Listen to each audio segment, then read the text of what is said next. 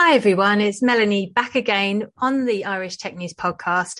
And today I'm delighted to announce I have Matthew Tirman. Nice to have you here. You're the Chief Commercial Officer for Satellogic, and that's a relatively new position, I believe. Well, thank you very much, Melanie. I appreciate the invitation to be here to talk about Satellogic and to get to have a chat with you. And yeah, a relatively new position. I think maybe about 18 hours old. But 18 hours old. Oh my goodness. Something like that. But a title is just a title, right? It's more about just getting up every day and doing the job you've been asked to do, right? Yeah, you were doing it already. You just didn't have the right name. Exactly. I think it works well for everyone then. So tell us who Satellogic is and where are you based? Sure. So I am now recently moved with my family to beautiful Barcelona, which is Satellogic's de facto headquarters. But Satellogic has I think a far more deeper and interesting corporate history than most companies. We were founded by two Argentine entrepreneurs from Buenos Aires who had this great idea back in 2010 after a successful exit from their cybersecurity company. They had this great idea of why don't we've tackled cyberspace, how about deep space now? And they came up with this notion of, can we make a small satellite, as cost effective as possible to be able to remap the world on a daily basis for very little cost.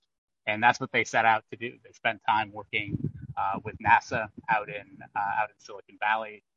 And they spent time here in Europe investigating various methodologies, ways in which to best manufacture and build components for what turns out to be now a roughly 40 kilo size satellite, about the size of a small beer refrigerator.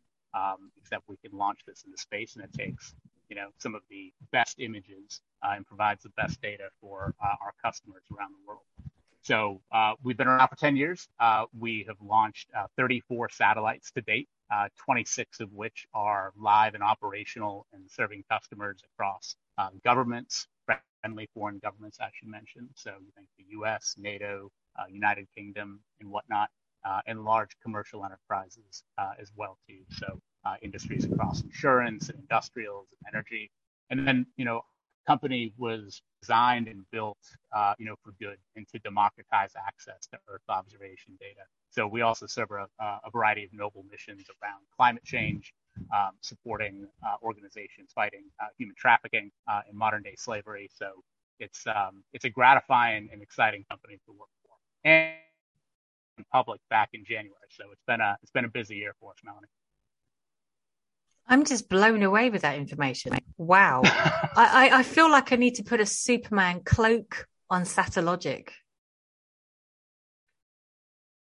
It's a kind of company that you just kind of wake up every day and, as a relative new guy, about 18 months in, like you're just kind of very fortunate to work here amongst, literal rocket scientists and astrophysicists, which, is pretty amazing.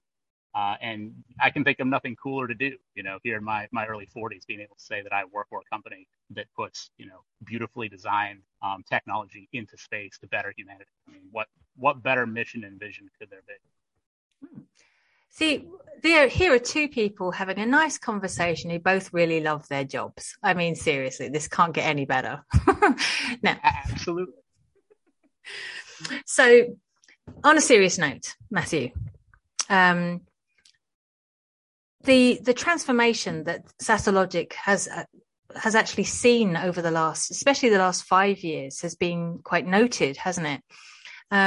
So what new technologies have you been able to bring out that has made such a difference to how we're researching climate change right now? Yeah, it's a great question, and I think it's more down to the fundamentals of how we arrive at building a satellite, and how we arrive at that final product. And there's a couple of things to take into consideration. The first is the only way that you can, if you start with the basic hypothesis that the only way that we can truly tackle climate change is by having a daily living, breathing understanding and picture of the Earth at as granular detail as possible. If you start with that notion and you work your way back, you need to have a complete picture provided by a fleet of satellites, Earth observation satellites that we are building. So I think it's incredibly important to note that we've kind of cracked that code. We are building satellites that are 10 times more cost effective than our nearest competitor at high resolution, which means that we can put more of these things up in orbit than any of our competitors combined. And we have more capacity and higher quality data than our competitors. So if you factor all those things in, of course, we are going to be able to capture the effects of the planet at a really super fine level, which means coastal erosion, which means looking at greenhouse gas emissions, which means tracking things that are, maybe not directly correlated to climate change, but looking at the growth and density of population centers and things that are damaging or potentially harmful to our environment. We have mining companies that approach us that have, far-flung mining outposts in the middle of nowhere, where it's very costly to put a human on the ground to do observational ground truth of a tailings dam to say, is that tailings dam going to leak and downstream impact a village, 100 kilometers away? We can do that from space and monitor that facility, 5, 6, 7 times a day with our current constellation. When we have 60 satellites up in, the next 18 months, we're going to be able to do that double the amount. And when we have 200 satellites up, it's going to be revisited nearly every hour. So it's remarkable. Going back to the original, point of your question, what have we done? I think it's more of a matter of how we have focused on, I think, the most important piece, the really, I think, unsexy piece, getting our supply chain right, building a satellite that is durable, that can be easily replaced. I think that's the most important piece. No, I agree. And I have to say, as I've been hearing your answer, it's made me start thinking, who exactly is going to be using your data and how do they access this data? Could you explain both of those? Yeah, absolutely.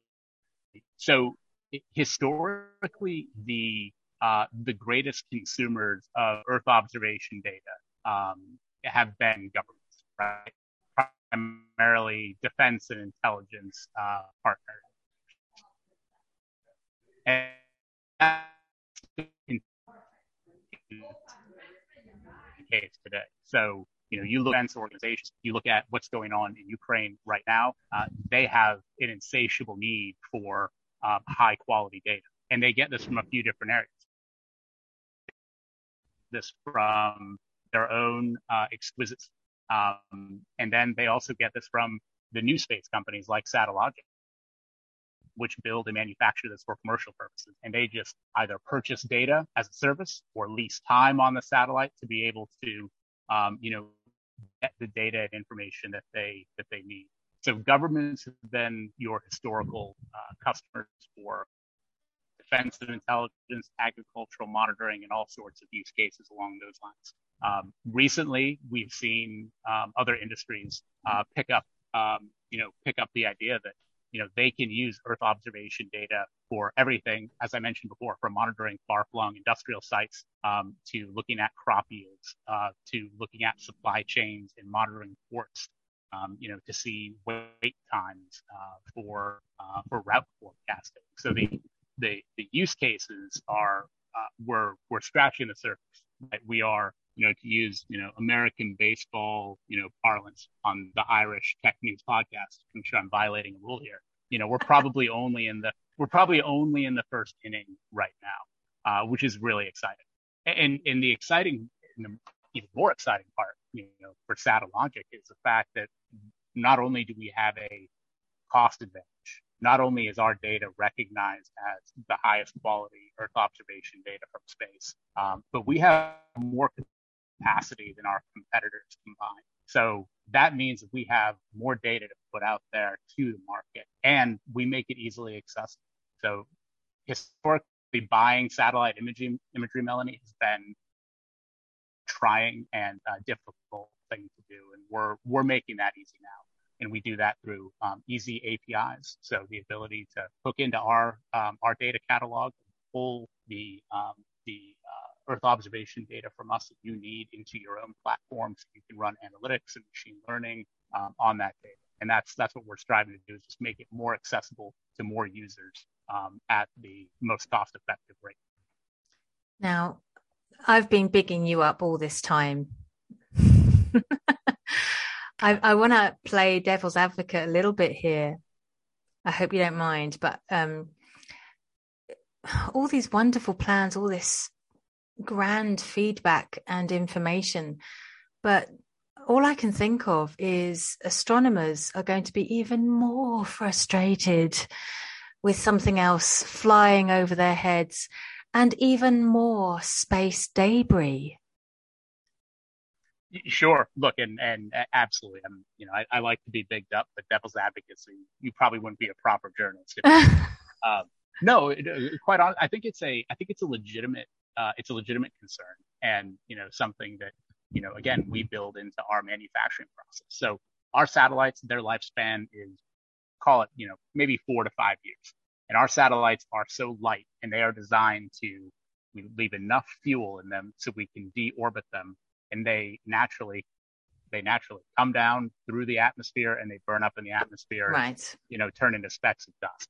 But in terms of having to your point, having a constellation of 200 satellites in orbit, and all the other satellite companies out there serving, Elon Musk Starlink serving, thousands of satellites serving internet all around the world, a noble and necessary mission.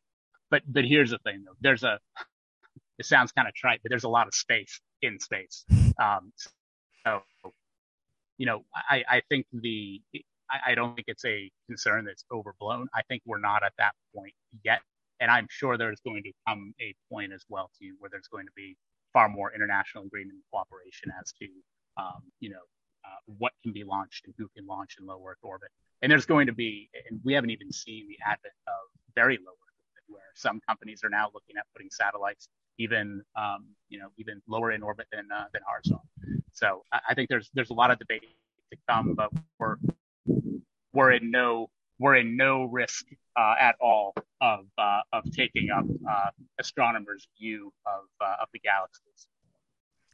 Yeah, the other concern I have, obviously we've overcome a lot of these visual issues because we now got the James Webb telescopes, and that's sitting off in T1 doing its best, and it's doing an amazing job, I've got to say.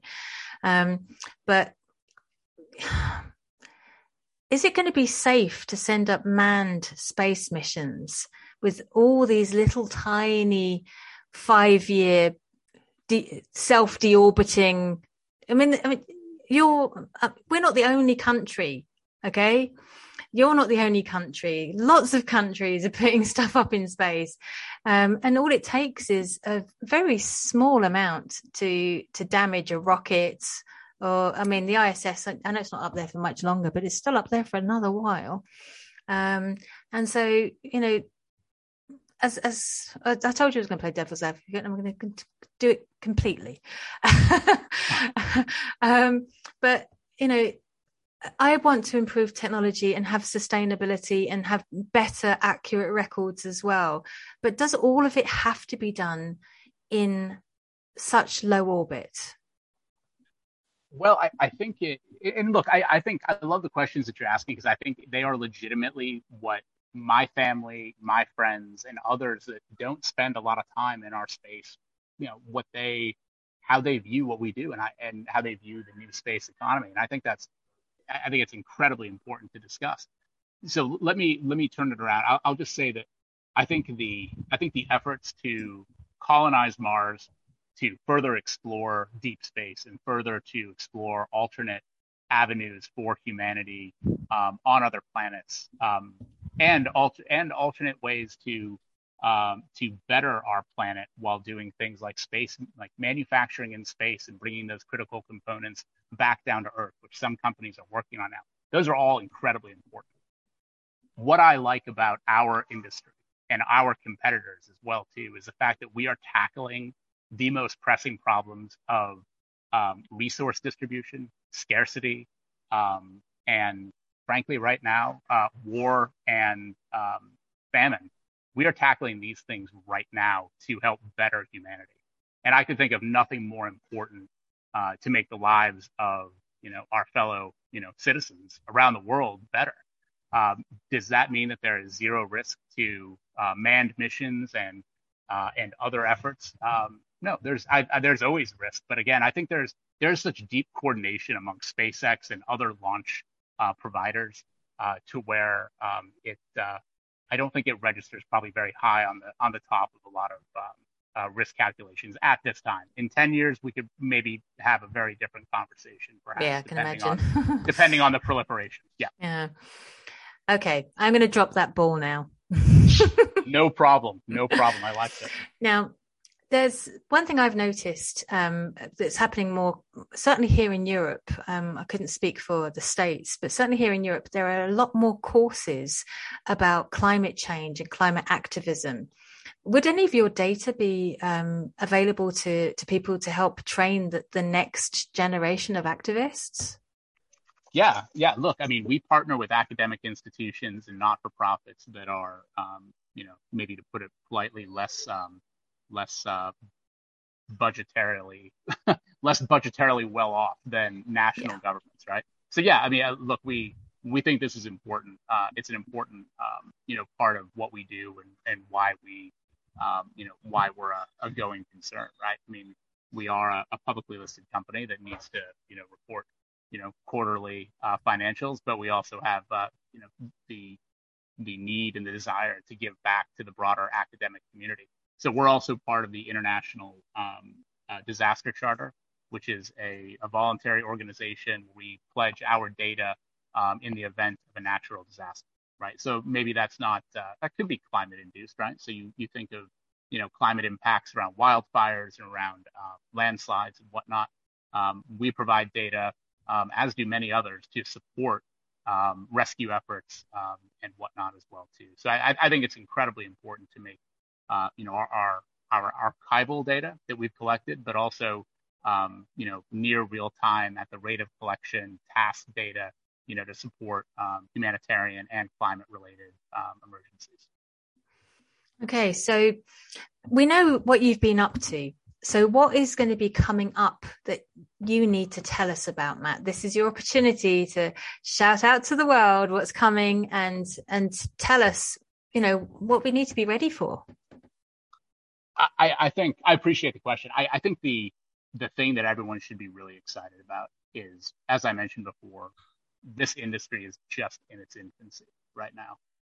We have, if you can believe this, we have with 26 satellites collecting sub-meter resolution every day at the high cadence that we do. We have the largest high resolution commercial constellation in the world with just 26 satellites.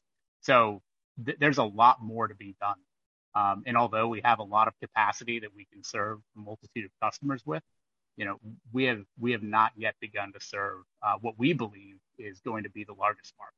Right now, as we mentioned before, the U.S. government and other governments, they tend to make up, I would say, about 80% of the addressable market right now.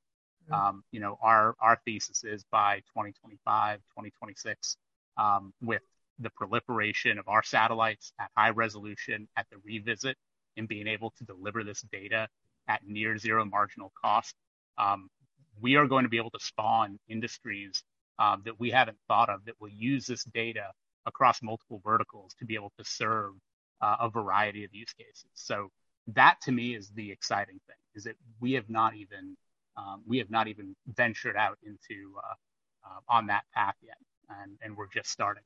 So for us, back in the spring, we launched our first Mark V satellite. So we have one in orbit right now. The Mark V has 70 centimeter resolution native off of the satellite. It has more higher onboard compute power, and more, the ability to process and develop imagery on board, more so than our previous version. And those types of enhancements are only going to continue over the next few years. we've also opened up a high throughput plant in Rotterdam as well too, in the Netherlands, which is going to be able to churn out more than 100 satellites, a year.